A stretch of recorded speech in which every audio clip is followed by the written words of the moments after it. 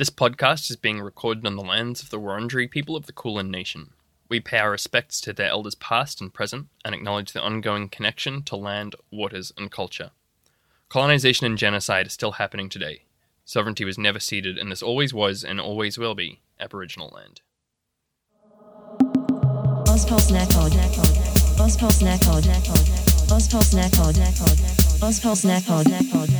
Hey everyone, and welcome back to Ozpol Snack Pod, the podcast that brings you bite-sized chunks of Australian news, politics, and memes, which until recently had a left-wing position, because, we've had a conservative government, but, times are changing. The radical leftists over at the Australian Labor Party are in power, and so me and Zach, we're doing a little 180-degree switcheroo. We're putting on our pickle boy outfits, getting our GDP charts, and we're here for big business. Our red tape annihilators. That's right. Yep. It's all about truth to power, Noon. That's right. And Zach, I have an important question about our identity as a podcast. Now that we've sat through an entire electoral, cycle. Yeah. Is this season 2? Are we doing season 2 now? I feel like we could call this season 2. It feels like season 5. Yeah, I mean... Psycho-emotionally. Each season of Ozpol Snack Pod, as per our 5-year plan that we set out very specifically when we started the podcast, each season was going to be 148 episodes. Yep. Yeah. So we're welcome still to on season track. 2. Yeah, welcome to season 2, everybody. We took a break for a week after the election because no one wanted to talk or think about politics, least of all us. And then we took another break because Noon got to bib. I got to bib, yeah. But I'm all good now. You feeling okay? Health-wise, yeah. Yeah. Well, hey, look, that is one important step forward. Yeah. Another thing that happened over the last couple of weeks, we got a couple of new Patreon supporters over on our Patreon. Thank you very much to Meme Lotion, and also thank you very much to Luca, who increased her pledge. If you want to support the show, you can do so over on patreon.com/OzpolSnackPod. And we've got another little exciting Patreon announcement, which is, long-term listeners may recall, we did a mini-series called Noon and the Dunce, where I explained Marxism to Zach in the form of dank memes. And we are going to do another Noon and the Dunce. Noon and the Dunce Season 2, if you will. If we get 175 patron supporters, do a little mini-series where I explain to Zach about psychoanalysis, hopefully with as many dank memes as possible, though, as I've repeatedly texted Zach.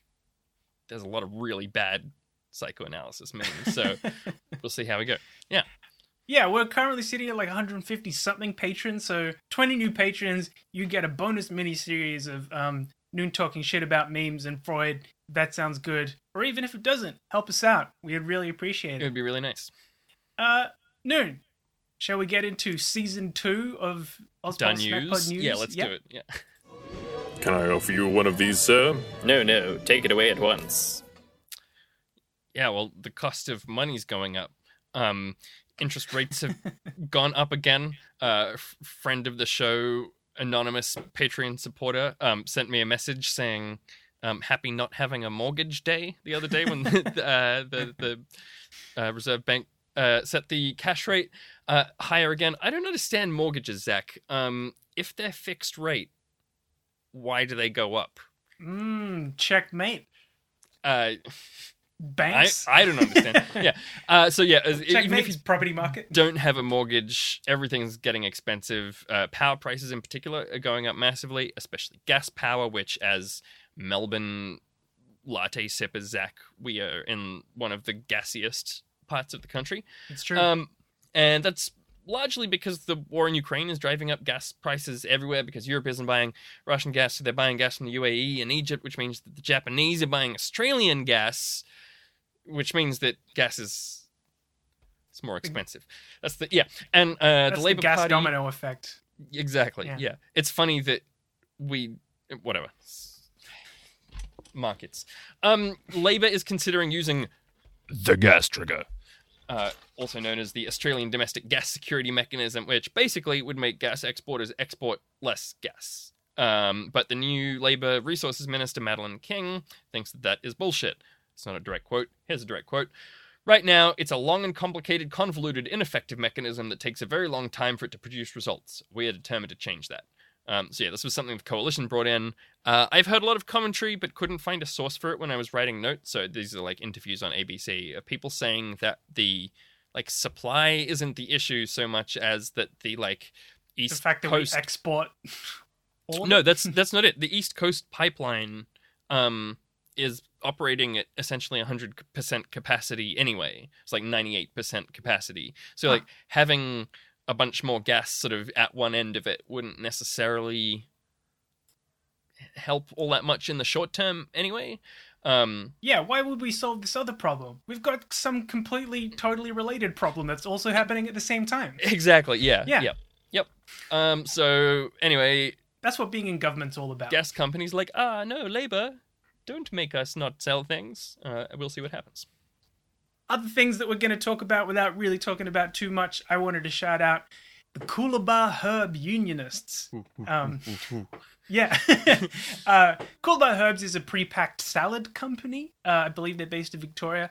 And workers there have been organising over the last year and have just won the best wages and conditions of any farm workers in Australia, which is Wow. pretty huge. So they got potential wage increases of up to 10% this year, plus good protections for labour hire and casual workers, including overtime for casuals, which is huge. Yeah. That's very like industry leader type shit.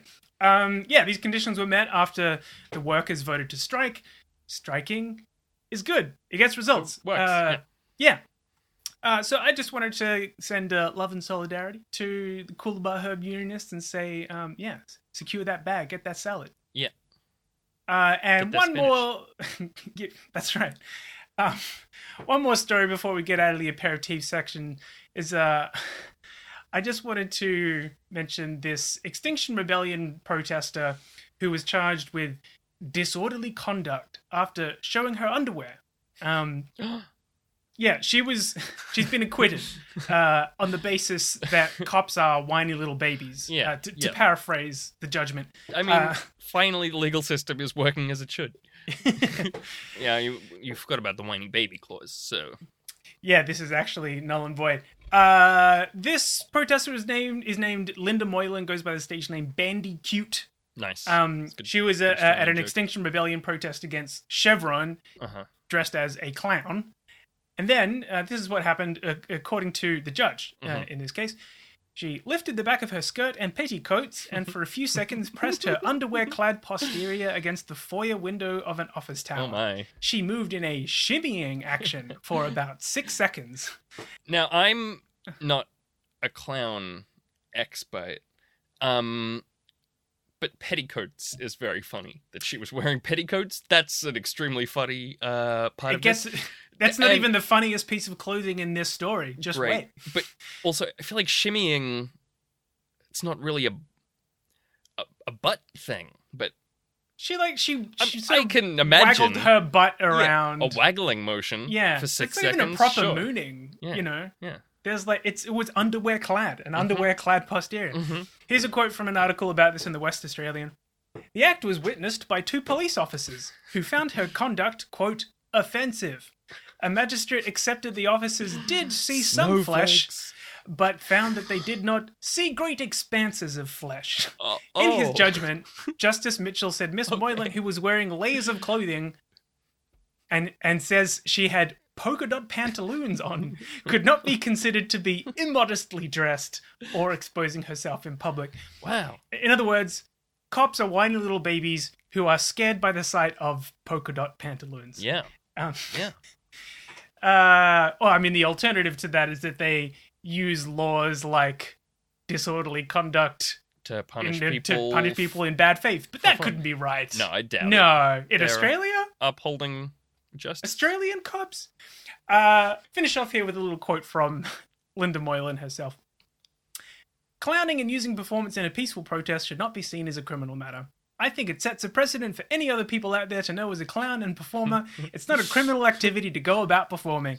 I'm not sure technically that is what it found, but I do approve of the sentiment.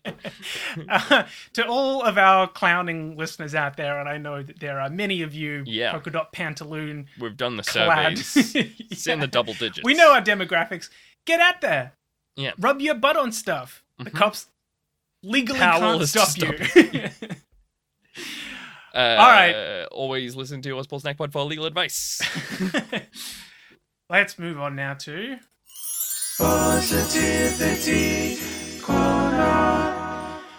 So there's been a very big positive development in the high-profile immigration case of the Murugapan family. People might be familiar with them. They were living in the Queensland town of Biloela for several years before the Morrison government tried to deport them and then imprisoned them on Christmas Island for 2 years. This is a family with 2 young daughters, one of whom has not experienced a single birthday outside of immigration detention, which is obviously fucking tragic. Anyway, the Home Affairs Minister has always had the ability to let this family stay in Australia. Totally. Always had the ministerial Stroke of a discretion pen, for it. as they say. Exactly. And so a lot of the campaigning around this has been directed at, the previous Home Affairs ministers.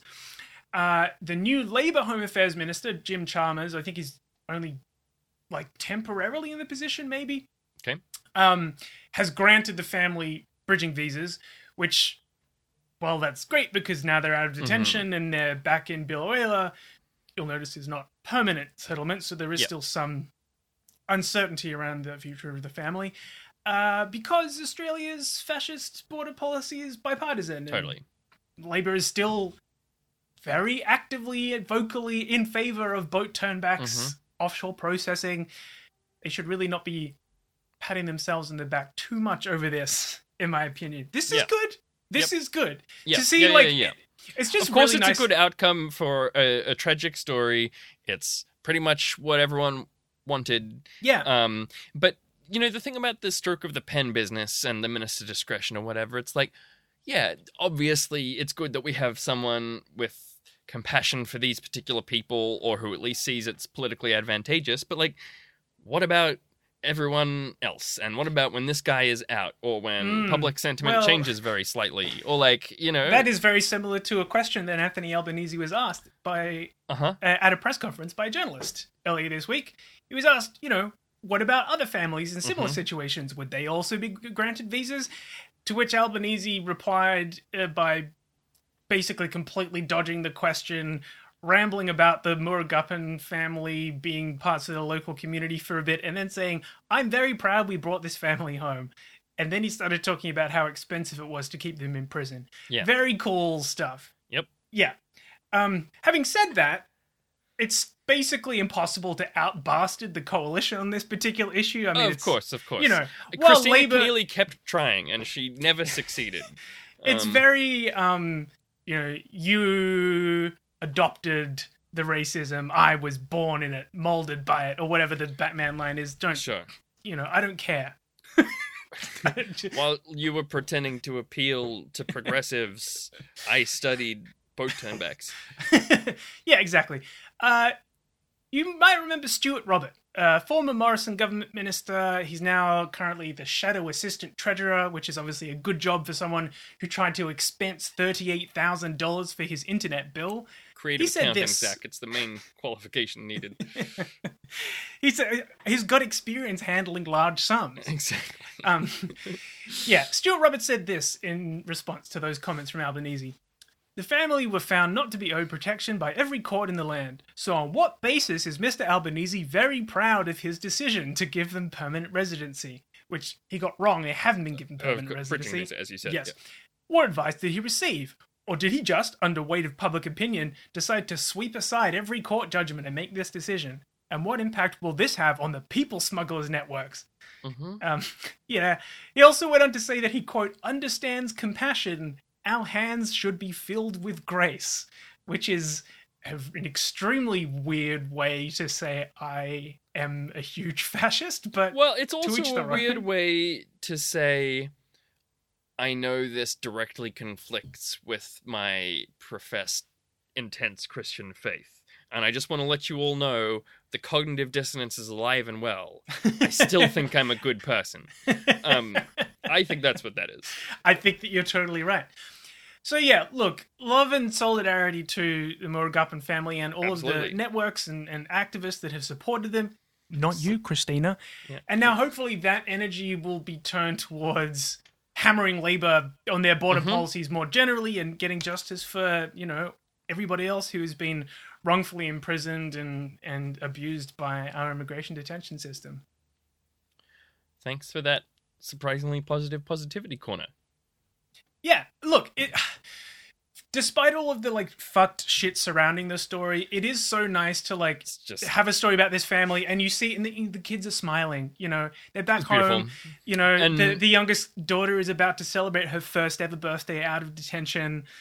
Normally the photos of the kids, they're so clearly in distress. They're being separated from their parents. They're whatever. And so it was nice reading that was really heartwarming for the first time after having been forced to fly in a bunch of different from prison to prison, basically. Yes. That they got to be on a normal flight together as a family, and that they got served food. That just really touched me as what the fuck are we doing to these people, man? It's gross. And also delightful that they're out. Yeah, for now. Hopefully it continues. Hopefully good stuff will keep happening. Yeah. Okay. Time to move on. Let's. Elections generally not that funny. There's too much politics going on at the moment. Don't blame me. I voted for Kodos. Go!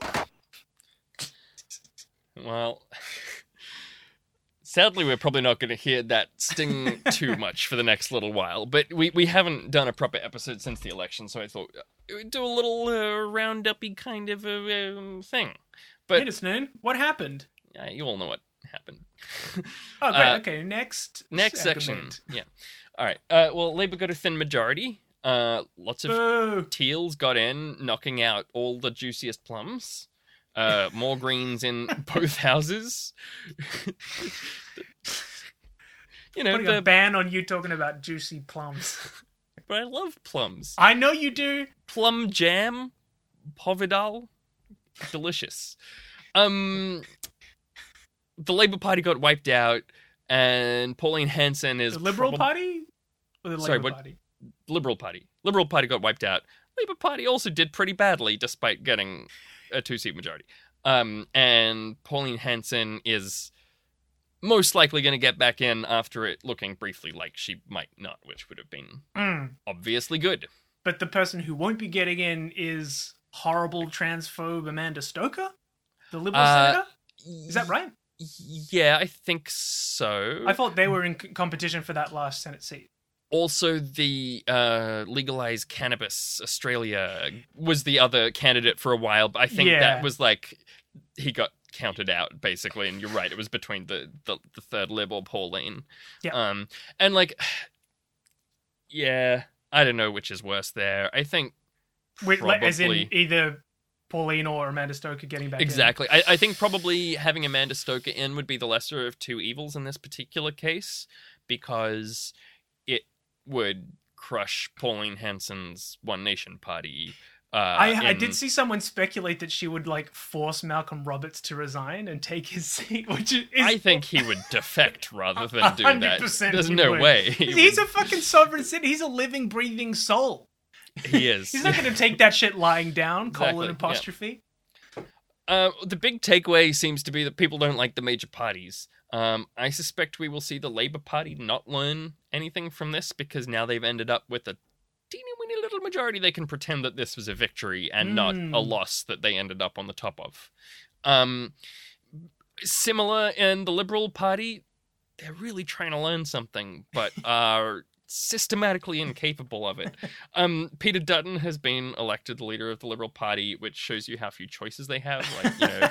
It's funny. I always thought it was funny that Josh Frydenberg was, I think we talked about this a couple episodes ago, that he's their charismatic one. Yeah. Because he's just so but mediocre. All he things are relative, right? He's not a pickle, to be fair. He's not a pickle boy. He's got a little bit more yeast in him than that. But he does look a little bit like a kind of smaller, squishier Peter Dutton. He looks like a sweet potato. Yes.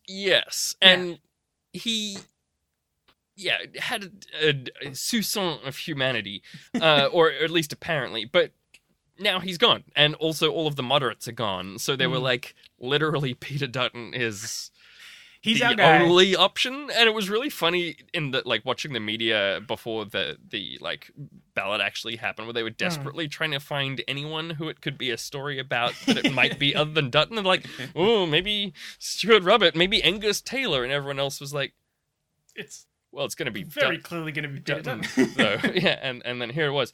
And so we got him doing a little publicity spree. There was that front page, I think it was Good Weekend or something, with him sitting in like a blank, like gunmetal grey chamber.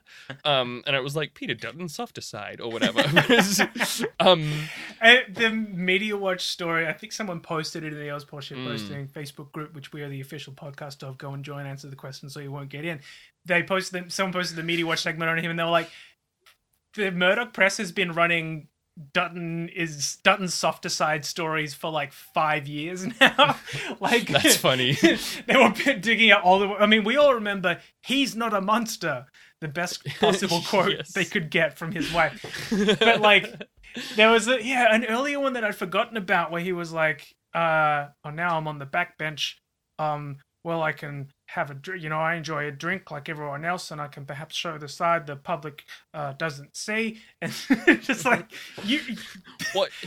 you've had What's going on 5 in there? years of like attempted media rehabilitation, and nobody has been able to make anything stick other than literally you are Voldemort. I know Scotty from marketing is often used derisively, but he was essentially the successful second most turnaround. evil guy in the Liberal Party, and then he was suddenly like, "Oh, I don't cook chicken very well." And there was a crikey headline that I think reinforces what you were just saying, Zach. Peter Dutton wants us to reimagine him, forgetting the persona he spent years shaping. And he's trying, like, part of the issue is he's trying to be everything to everyone. He wants to win back the moderate inner city seats, or else they can't win an election. Yeah, definitely won't happen. Yeah, and he also wants to keep appealing to the voters that Morrison was trying to target, who he thought would be swing voters in former safe Labour seats on urban fringes of big cities who the Liberals think don't like trans people. And then they also want to keep the Nats on board, who want to ignore climate change, so they basically don't have a base anymore. Like, But his main motivation is that he wants to be a leader, which Well, is getting he's in the there way now. of every single one of those other things. yeah. That actually reminds me of something I forgot to put in the notes. But listener, this is my hot political analysis that you can take as a nugget to drop on other people, which is that, like, everyone loves saying that the leader who takes over a party after they lose an election after they lose government, never leads them to the next election. So they're like, Peter Dutton's just a temporary fill-in, and then they'll get someone else in a couple of months once they've sorted everything out. But both of the major parties changed their knifing rules, so that can't happen anymore. So it's just not going to happen anymore. Sorry. Yeah, and despite this, I'm going to be nice, he's not a monster business, he was immediately a huge asshole after taking over the leadership. He blasted the decision to return the Murugapan family to Biloela. He wrote an article in The Australian leaking sensitive information about submarine deals. Which look, to be fair, he says it's not a leak, it was all public information, but pretty much everyone in the defense industry, in international relations, economists, like defense, are all like, Don't do that, man. You were in charge of this as a minister. You can't write an article like this. Watch him get paid off it when he's out of office. Oh, absolutely. Yeah. And so anyway, that's the Liberal Party. Labour Party, since they won the election, they've mostly been focused on international stuff, just kind of coincidentally by timing, but also that's a bit of a tradition for the leaders to go and like meet leaders of other countries, go to Indonesia. Albo met Jacinda Ardern. Penny Wong did a big tour of the Pacific to basically be like, hey, we know those guys were shitheads. Shithouse. Sorry about that. We'll try to be less brutally awful. And That's our managed... whole brand. Yes, Marginally less brutally awful. Yeah. I like imagining Penny Wong schmoozing, like, the men of world leadership. I don't know why. I just figure she'd be fun at swanky parties. I don't know. Yeah. I'm happy to let you have that one. Fantasy. Yeah. So, Gotta say, she's not on my Dream Blunt rotation, but... No, I think she would probably, like, act blokey in a fun kind of way, and I think it would be funny watching her, like, drinking I'm them sure under that the she's table. like an extremely practiced, high-powered socializing machine. Yes. Who, like, can work a room extremely knows when effectively. it's time to smile for the cameras and knows when it's time to do 6 tequila shots in and the there's a backroom certain deals. pleasure in witnessing an expert, just really in their element. Yeah. So from that perspective, sure, I'll agree with you. Anyway, that's was a super well considered position. Anyway, but the only things that they've done other than that is kind of panicking over economic disasters that they have little control over, like gas prices, floods destroying lettuce, leading to cabbages in burgers, and China. Well, it's important to petrol. flail your hands about that, because your next sentence afterwards is, and that's why we're not going to raise welfare. Correct, yeah. Yeah, they haven't really seemingly done anything very much yet, but to be fair, Parliament hasn't sat. They're all getting sorted. It's the first couple of weeks. They're trying to get their pieces in a row. For example, in NDIA, which I'll talk about in a minute. But first, Zach, we have a First Nation story. Yeah, a couple of things I wanted to touch on in our First Nations story this week. So, first up, I wanted to talk about Tasmania is planning to raise the age of detention. So, they'll be raising basically the minimum age at which you can imprison a child, which is currently at 10 across Australia. They'll be raising it to 14. Mm-hmm. This is an important First Nations story because, as we've discussed many times on the show, Indigenous kids are imprisoned far out of proportion with the rest of the population. 17 times more than non-Indigenous kids nationally. And even in Tasmania, which has the least pronounced disparity, Indigenous kids are still imprisoned at more than 4 times the rate of non-Indigenous kids. So this change has been scheduled to happen in 2024, this raising of the age of detention, which is going to coincide with the closing of the only children's prison in Tasmania, the Ashley Youth Detention Centre. Which sounds, I was going to say really bad, but I mean like even worse than a children's detention centre inherently must be. Oh, it's really, and so really it's being closed after like just the absolute most horrifying revelations of abuse of the kids that were imprisoned there. This has been kind of an ongoing rolling situation. Like, it's being kind of been exposed piece by piece over the last couple of years, and it was mostly the result of today as well. Exactly. There's a big expose, and there's I think 60 Minutes is going to talk about it as well. But it was mostly the work of a single whistleblower who was who was employed there to kind of see why things were so fucked, and immediately was like, oh my god, this is so impossibly bad. So that place is getting shut down as well, theoretically in 2024. So every bit of evidence tells us imprisoning kids helps nothing. It literally just makes everything worse. It makes it massively more likely they'll be criminalized in the future. It's just like unimaginably traumatizing. I've got a quote here from an ABC article, and they quote the Aboriginal advisor to Amnesty International, a bloke called Rodney Dillon. He says, "This is a big step by any government to do that. And for a Tasmanian government to do that, I think it's a great step to make other states look at doing the same thing. This could change the lives of a lot of kids not ending up in a prison system." I do want to draw an important distinction between raising the age of detention and raising the age of criminal responsibility. I was going to ask about that. So they're different. So raising the age of the criminal responsibility from 10 to 14 is like is an ask of a campaign that people might be familiar with, the Raise the Age campaign. So at the moment, I think the ACT is the only state that has like solid plans to progress with this.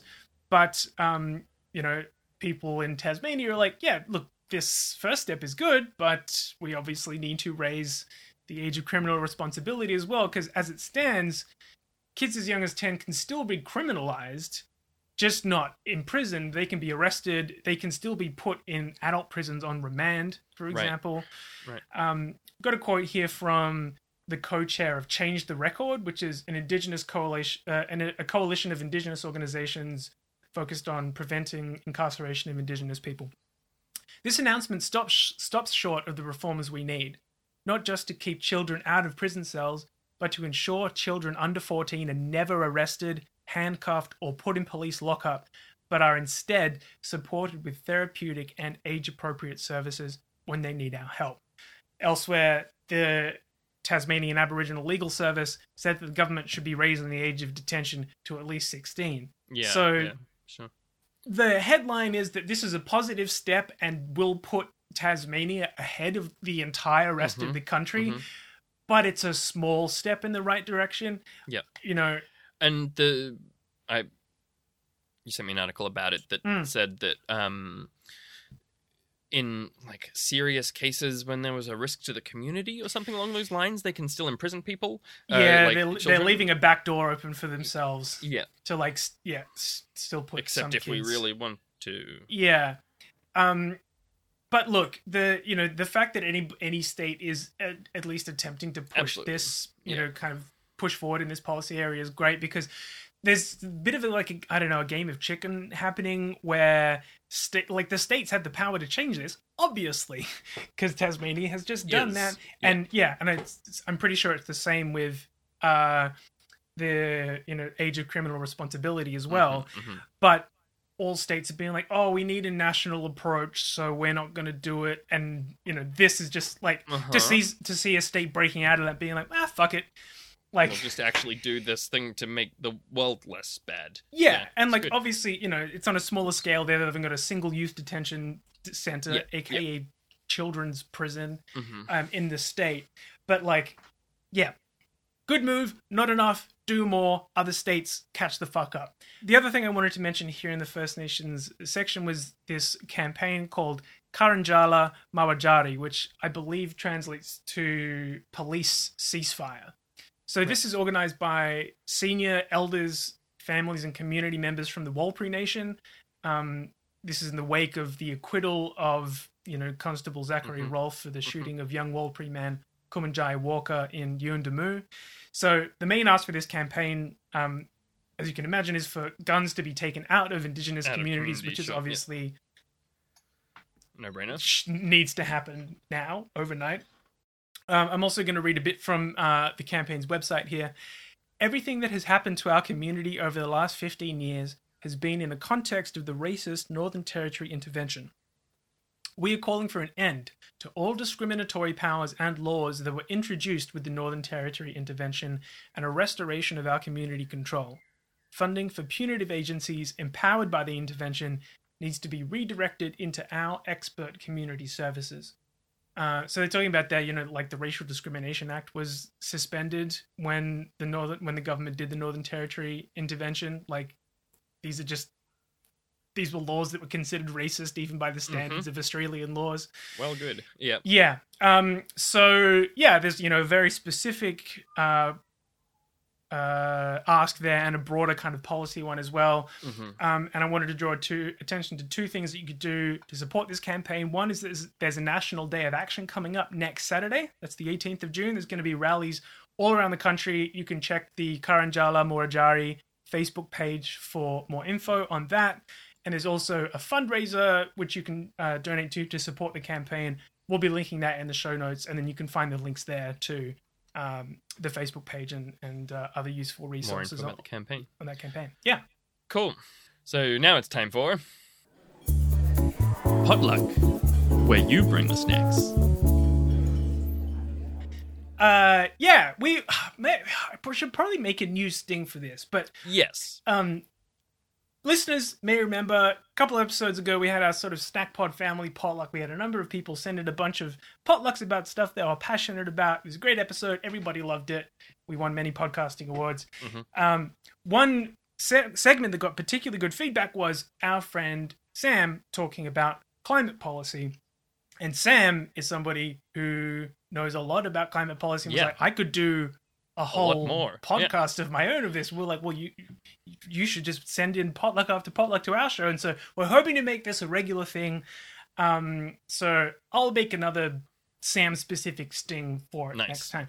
But this week, Sam's going to talk a little bit about carbon offsets for a few minutes. And here it is. Hello everyone, it's me, Sam, back again with some thoughts about climate policy. Today I'm going to talk about carbon offsets and a couple of the many reasons why they're a bit bullshit. So in basic terms, an offset is essentially a reduction or removal of greenhouse gases that is used to compensate for emissions that are occurring elsewhere. For example, I drive my car to work every day, but I also plant some trees to offset those emissions. These offsets can be commodified in the form of carbon credits, which can be bought and traded on the carbon market. There are a few key principles that are supposed to be observed when companies are generating and buying offset credits. First, the activity has to be effective and measurable. It has to actually result in emissions being reduced in a quantifiable, observable way.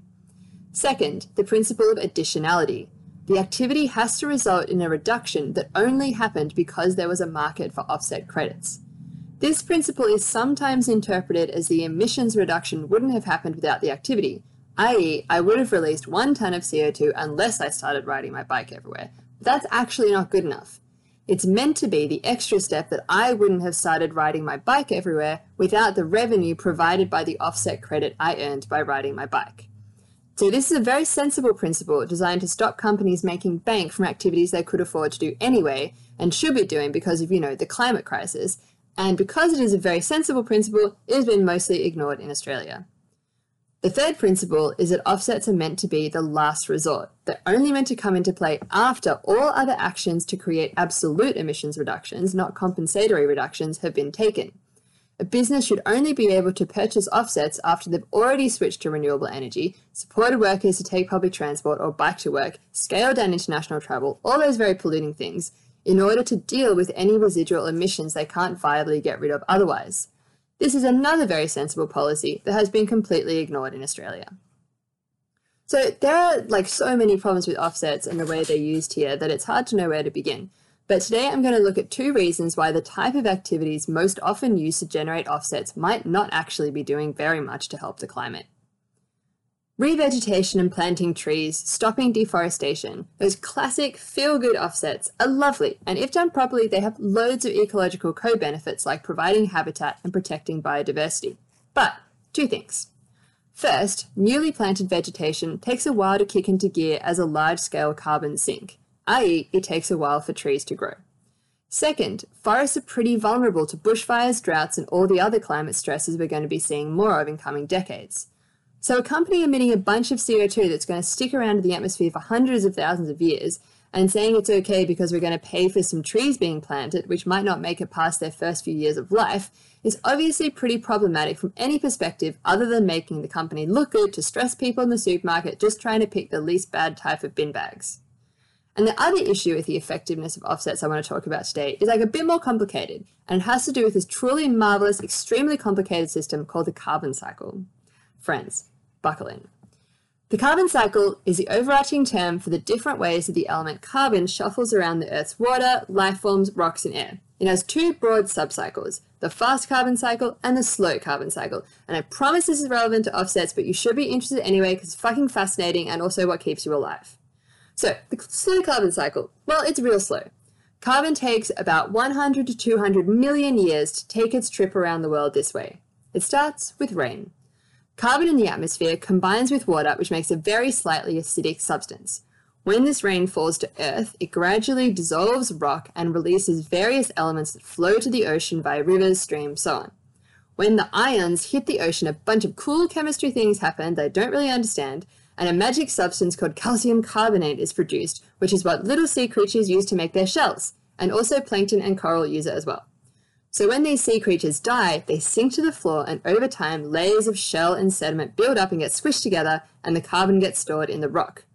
This is how most rock is made, but about 20% of carbon-containing rock is made from living things on land dying and getting covered in layers of mud, and very, very slowly and gradually sinking and getting compressed, similar to the seafloor situation but on land, into other types of rock. In very special cases, when dead plant matter has built up faster than it decays, layers of organic carbon in these massive mud pies become oil, coal, and natural gas. Fossil fuels because, guys, they're literally fossils. So, now our carbon is chilling in rock form, whether it's tasty fuel rock or just normal rock, but it's not called the carbon cycle for nothing. Our journey is not done. In the slow cycle, carbon eventually returns to the atmosphere through volcanoes. When volcanoes erupt, they shoot carbon molecules back up into the atmosphere, and voila, it all begins again about 100 to 200 million years after our little carbon atom first fell to Earth in a raindrop. Now, there is also confusingly a slightly faster element to the slow carbon cycle, which has to do with the exchange of carbon at the Earth's surface, but it's very complicated, and I think we might leave it for now. So the fast carbon cycle is the one that involves you, me, the dog, trees, etc. This is the one that involves photosynthesis, respiration, all those fun things you hopefully learned about in like Year 9 science. So plants and phytoplankton, which are little organisms in the ocean, suck carbon dioxide from the atmosphere, use energy from the sun, and turn it into delicious oxygen and water. People and other animals eat the plants, or the plants and phytoplankton die and decay, or plants are burnt. Any of these processes result in carbon dioxide, which is usually released back up to the atmosphere. Voila, fast carbon cycle. Now, you may ask, and it would be a fair question, Sam, this is all very interesting and good, but aren't we meant to be talking about climate policy and offsets? Yes, we are. So the relevance to offsets is the contrast in how quickly we are burning fossil fuels and putting carbon in the atmosphere compared to how quickly the Earth's natural systems usually process carbon through the slow carbon cycle, which is how those fossil fuels were formed in the first place. So basically with offsets, we're trying to make up for taking a whole bunch of carbon out of the slow cycle and pumping it into the atmosphere much more quickly and at much higher rates than would normally have happened by trying to get more carbon processed through the fast carbon cycle, i.e. consumed by plants and turned into oxygen and water. That's how most offsets works. You plant trees. It's the fast carbon cycle. So the problem is that carbon isn't really stored for very long in the fast carbon cycle at all. It happens over the course of a plant's lifetime, which unless you're like a really big, venerable, several hundred-year-old tree in one of those like beautiful preserved pockets of old forest in Tassie or something, it's rarely more than a few decades. So even if we can get a few million tons of carbon out of the atmosphere by storing it in soil or trees or whatever, it's not going to stay there long enough to make up for all the additional CO2 being put in the atmosphere way ahead of when it was meant to be there. So it's not really accurate to say that most methods used to create carbon credits are offsetting the emissions from burning fossil fuels. It's our old friends apple and oranges. Very different. The slow carbon cycle simply does not move anywhere near fast enough to process carbon at the rates we're emitting it into the atmosphere, and there is nowhere near enough land space or enough nutrients for enough plants to grow to suck it out either. So that's the carbon cycle and another problem with the effectiveness of offsets. Yeah, look, I haven't run this past Sam, but I think that's the reason why we need to be growing vast fields of hemp or bamboo, I guess, and pyrolyzing it, which is to say burning it without exposure to oxygen, and therefore turning it into charcoal, which can be buried. But, Sam, if that's not a good idea, please explain why in your next one, because that was great. Yeah, I think the offsets have always been suspect to me because it's very clearly we're not taking climate action. But here's a way we can kind of look like we are. But to have it laid out like that, even, say like they're not used properly because of course they're not, because it's Australia. But even if they were, having it laid out why like that's much less effective than just like not burning the fossil fuels in the first place. Very illustrative. Yeah, I mean, I think we just need to be deeply suspicious of any so-called climate action that doesn't actually involve like changing our industrial base. Yes, yeah. Whole economy, yeah. But that was fascinating, Sam. Thank you so much. And stay tuned for more adventures in carbon with Sam. Maybe that's what we can call the segment going forward. Taking sting ideas now. Send them in. Okay. Now it's time for Shitpost of the Week. But it's also time for Say what you will about I Pauline. think Corey Bernardi's right about this. You know, one. you have to hand it to ISIS. I don't normally agree with Channel 7. Say what you will about far-right Christian Dom Perrottet, Premier of New South Wales. He did a good joke. He posted a meme. He did, yeah. Well, another someone from accurate his social media team headline. posted a meme. Yeah. It's unclear if it's him featured in it, really, but it pains us to say it, but Dom Perrottet's Gladys Berejiklian State of Origin shitpost is funny. Thanks, pedestrian. That is true. So, of course, you'll remember Gladys Berejiklian, known to other people as former Premier Berejiklian, posted a thing saying, getting ready for Game 1, go to the New South Wales Blues, and she was standing holding a Coke can in a weird hotel room looking kind of thing, standing 30 to oblique 40 to the meters away camera. from Yeah, the TV. looking at a tiny TV on the wall with a couch situation, some Yeah. weird blinds. A classic You know what entry the meme was. in the hallowed tradition of Australian politicians having extremely shanked home sports watching setups. Correct. Yes. And Dom Perrottet, now Premier of New South Wales after having Berejiklian resigned, posted the same thing with him in the same setup, and he organized the room to look the same. And it's a pretty good job, I have to say. It's immediately recognizable, and it's funny. It was funny when she did it. Now he's making fun of her. It's good. It hasn't been memed particularly because it's hard to make fun of it someone itself doing is that. already a variation on It's yeah, on exactly. the meme. It's just But a year late addition to correct. to the the previous posting, meme yeah. pylon. So yeah. Though in a way, all the sweeter for waiting. It's Sure. there was this trend in Simpsons bot posting for a while of frame posting where they're like, I've lost the third frame of the meme. It's in the comments. And then in the comments there'll be the third frame of the meme. Or other various things. Frame posting, it's called. And there was a variation that was like, I've lost the third panel of the meme. Where is it? It posted 366 days from now. And then they set an alarm on their phone, I guess, and come back and post the final panel being like, oh, there it is. And I feel like Dom Perrottet is kind of, tapped Someone into that thought of this vibe. meme 9 months ago and was like, this is gonna No. kill. We'll save it. But yeah, there weren't that many spin-offs of it, so I thought I'd just get two classics from when Gladys did it. The first is from @_WKelly_ on Twitter. Gladys Berejiklian watches New York Eve 2015 unfold in Manchester, UK, and it's It'd that. probably be New Year's Eve, I imagine. What did I say? New York Eve. New York Eve. That's a funny little brain fart there. Yeah.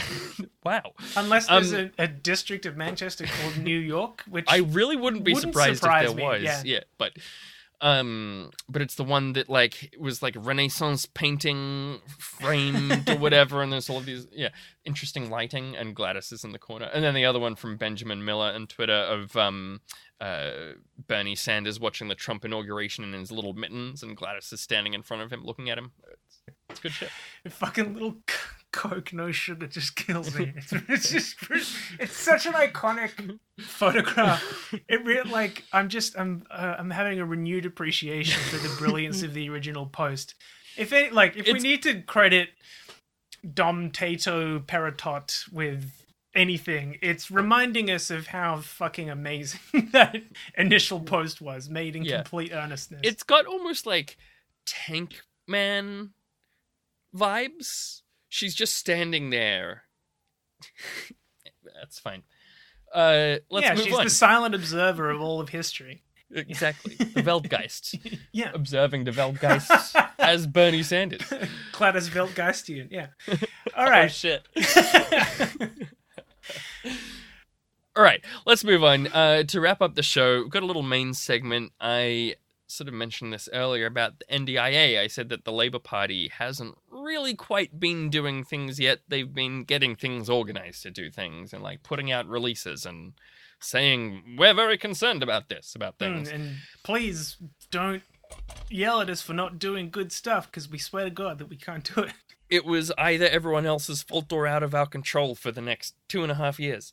But Bill Shorten has been made the minister for the NDIS, which everyone kind of knew that he would. And I think I said I was kind of hopeful about, that I get the impression that he, unlike nearly any other member of parliament, or minister at least, actually cares about the thing that he's in charge of, and seems to actually want to have good results for the people with disabilities that are accessing the NDIS, which is like mind-blowingly different from, for example, the Home Affairs Minister, as we discussed before, or like, yeah. And shortly after him coming in, the CEO of the National Disability Insurance Agency, the NDIA, which operates the NDIS, the head of that has resigned. He's a guy called Martin Hoffman. He was appointed in 2019 by Stuart Robert. Obviously a huge piece of shit. Stuart Robert appointed this guy, the CEO, as a goon to destroy the NDIS from the inside out. Correct, and they made pretty good inroads into that. But Bill Shorten, who was, when he was in opposition, was extremely critical, and he said, for example, I haven't spoken to anyone in the disability sector who has a good word to say about Mr. Hoffman. Because that's his job. He was put there to be a huge bastard to disabled people. Yeah. And since Labour good. have won the election, people have been wondering if he's going to be fired. He's now resigned, and it's unclear whether Shorten was involved in that, told him to resign, or if he just knew he needed to do that. You can't fire me, I quit. Whatever. Don't really know. He's gone. It's definitely good. Various disability activists, Samantha Connor from People of Disability Australia and Jordan Steele-John, the Green Senator of Western Australia, have called for the next CEO to be someone with a disability, which seems like obviously a good idea. Yep. I have heard that the NDIS has a really horrible culture of how they treat their disabled employees, of which there are quite a few, but they get treated like shit, so... Chalk that up under both extremely depressing and predictable. Yes. So, as you said, Zach, Martin Hoffman oversaw a lot of the terrible stuff that happened in the NDIA over the coalition's term, specifically cost-cutting measures like using robo-debt-esque algorithms to cut people's NDIS budgets. So, this is from they had a fucking, like, budget-slashing task force. Yeah. They were literally called, like, the Razor Team or some shit like that. Yeah, and Razor Gang, yeah. Razor Gang, yeah. Fucking hell. They had this plan to bring in independent assessments, and there was a lot of noise kicked up about it, and they were like, okay, it's fine. We won't call it that. Yeah. And they did it anyway. And basically it was this thing where they used an algorithm to cut money much in the same way the robo-debt algorithm was used. So this is from an article in Innovation Australia. The determinants of the algorithm personas had not been subject to any independent external design or ethics scrutiny.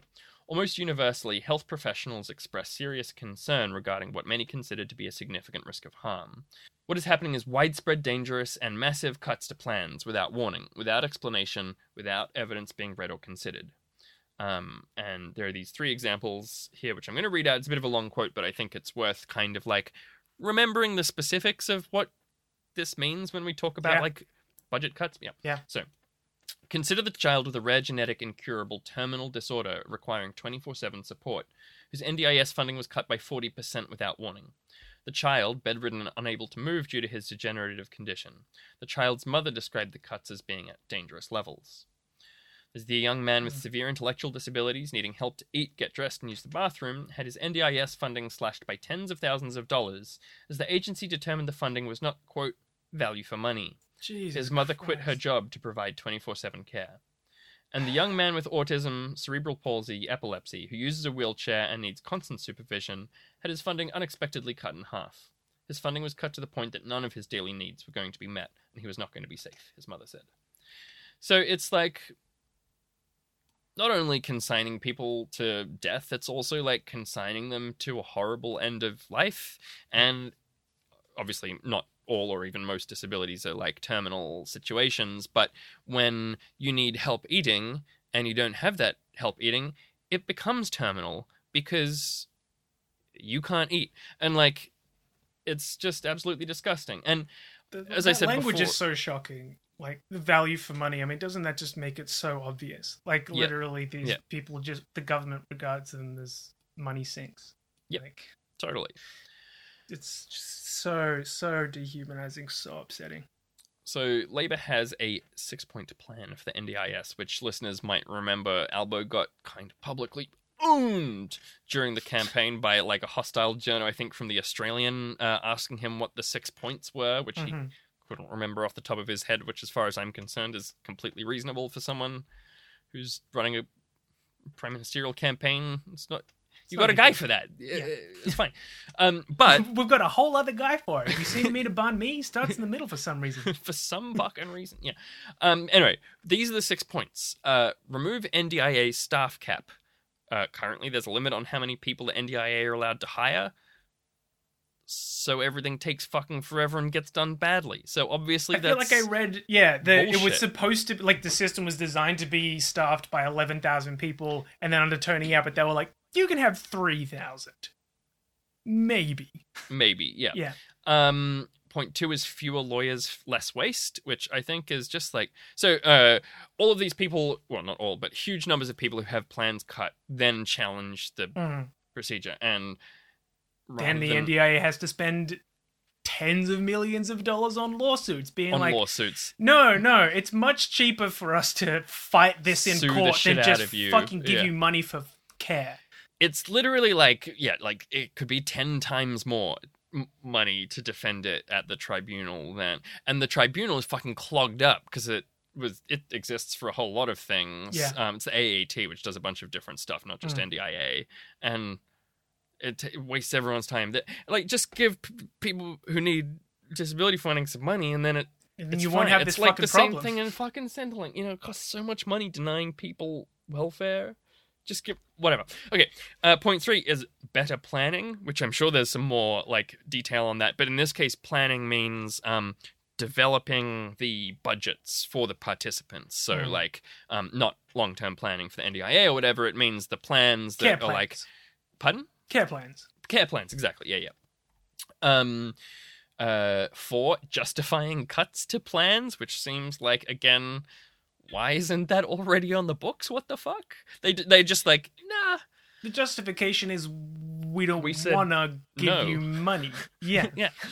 5 is regional service improvements, which makes a lot of sense. There's a huge disparity in what is available for people who have funding in their plans. And just quietly, one really fucked thing is they'll give money in areas that haven't been asked for. When you complain, they're like, look, you've got all of this money that you haven't used. And then at the review, they'll be like, why didn't you spend this money? We're going to cut a bunch of money out. Jesus Christ. So it doesn't get spent, and then it's used as an excuse to cut further. More? Anyway, yeah. But like having more services available in more places will mean there's less money sort of not being spent, quote unquote, as a result. Yeah. And then 6 is collaboration with people with disability, which is kind of a bit of a vague statement, but is also definitely a good idea if they do that. Yeah, I mean, it sounds quite sort of non-binding, doesn't it? Collaboration is, yeah.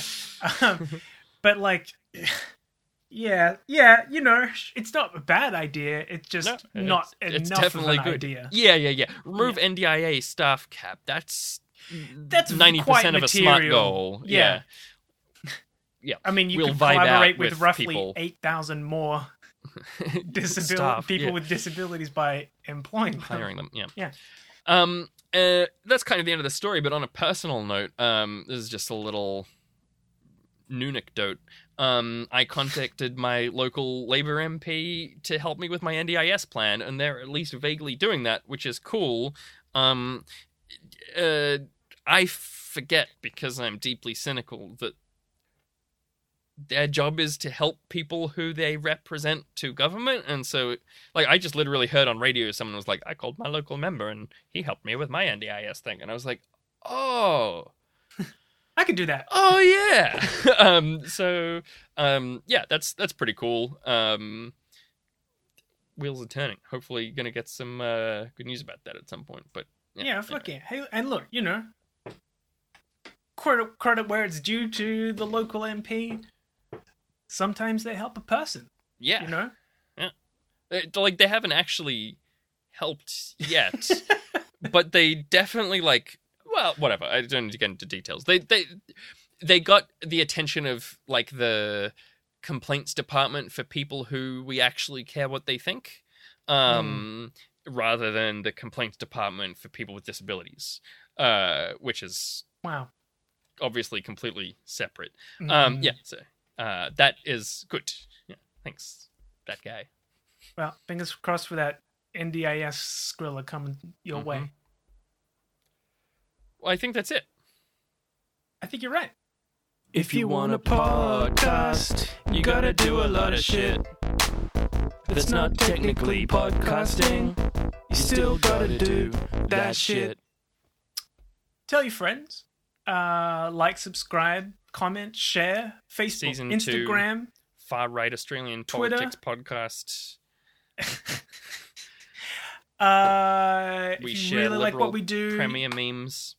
don't listen to him. If you really like what we do, you can sign up to our patreon.com/OzPolSnackPod. $1 a month, monthly bonus episode, plus other stuff at higher Access tiers. to our Discord. You can talk to me about my conspiracy theories about the Kingkiller Chronicles and other sci-fi novels, Yes. fantasy novels. And also, hey, if you really like us, leave us a review. Go over and do that on Apple Podcasts. It'll be a huge help to us. We haven't gotten a review in weeks now. It Yeah. help us out a lot. We Helps read people down find on the show. Yeah, you know, it It's bumps us nice up the for us. iTunes charts. Yeah. You can also give us that 5-star rating over on Spotify too. Oh, I need to shout out someone who gave us a comment who like didn't have an Apple ID Oh, nice. and so left a comment elsewhere. And I think the review was essentially like, this podcast reminds me of when my brother would barge into my room and yell at me about politics, and I mean that in the best way possible.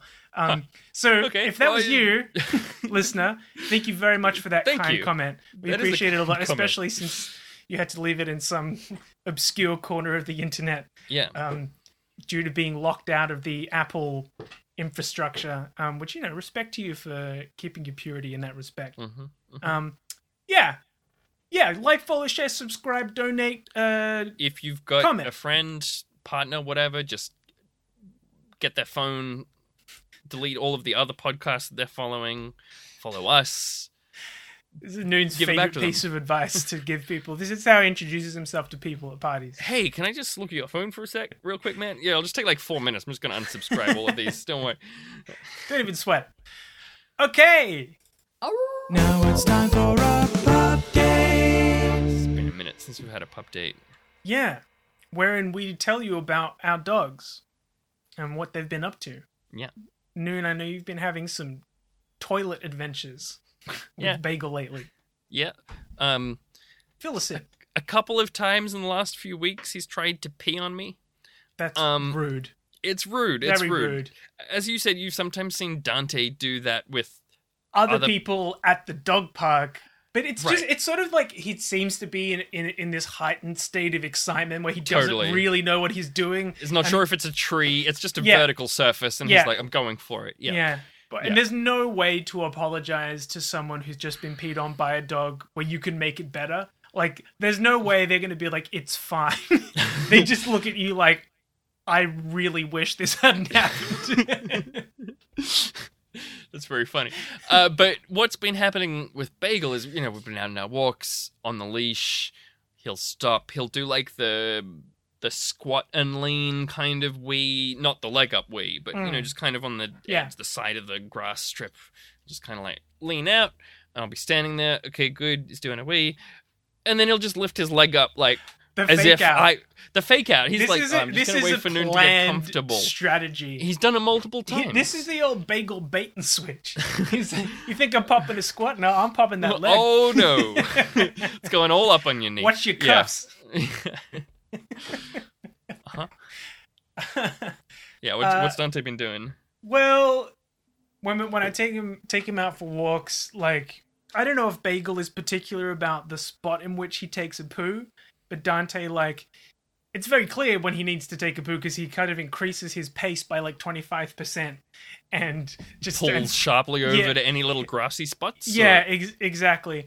And so I'm like, okay, it's poo time. Here we go. Here's a perfect little, you know, natured strip or whatever for Area, you. yeah. And then he'll just kind of like turn in a circle repeatedly, but also like consistently forward a getting little bit, further and back a little further bit, away yeah. from me. So Right, kind of just, right. Like trying to stand still, they very insistently struggle you back a little bit. Yeah. it's a whole it's just like, dude, you're moving like They look at you so resentfully. It's like, bro, you've got the whole leash. It's all- Why do you want to be like 1 foot past the end of the leash? and like seriously, how is 30 centimeters this way or that way going to make a difference in terms of where you shit? Just go for it. All right, Dante has this thing where he hasn't done it for a while, but he used to quite reliably shit and then kick the shit like Great. all over the place, which has resulted in move.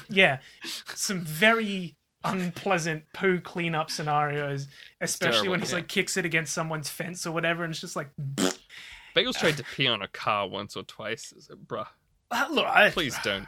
I try not to let Dante pee on like fabrics. No, But, like, neither. a It's car, yeah, you know what is fences. I just feel like there's trees, there's poles. Why? There's why lots of this white options, picket fence? Anyway, Sorry, I was out go with on. Dante, Yeah. and he took a shit, and I was like, "Hey, cool, I'm gonna go in to clean it up." And just as I went to, he like got up and kicked the shit with his back legs like directly into a huge pile of leaf litter, which kind of like did disguise them. But then you're like, as a responsible dog owner, I can't. I still gotta. Yeah. So I had to like rummage around in the pile of like rotting Hmm. leaves with the poo bag inverted on my hand, trying to find the Scoop warm whatever. chunks. Like, Yeah, gross. It's always really shocking how warm it is. and it always gives you the feeling of like, oh god, have my fingers gone through the bag? Like Every time. yeah, and I Ugh. imagine it must be really pleasant for people walking by to see me like tying up a bag of shit and then studying my hand, being like, did I? Is get this all poo good? Yeah. all over me. Anyway, this has been Dog Poo Corner. Thanks Paul Shit Pod. It was the original title for this show we had planned. It's not even a joke. literal shit posts. Yeah. All right. Well, that'll do Thanks, us. everybody. Thanks for joining us for the first ever episode of Ozpol's Snack Pod Conservative Edition Season 2. Mm-hmm. Here's to 147 successful episodes in this season. Amen. And hopefully you'll stick with us till Season 3 in 2024. Until then, keep on snacking in the free world. Fuck Martin Hoffman, crunch crunch. Amen.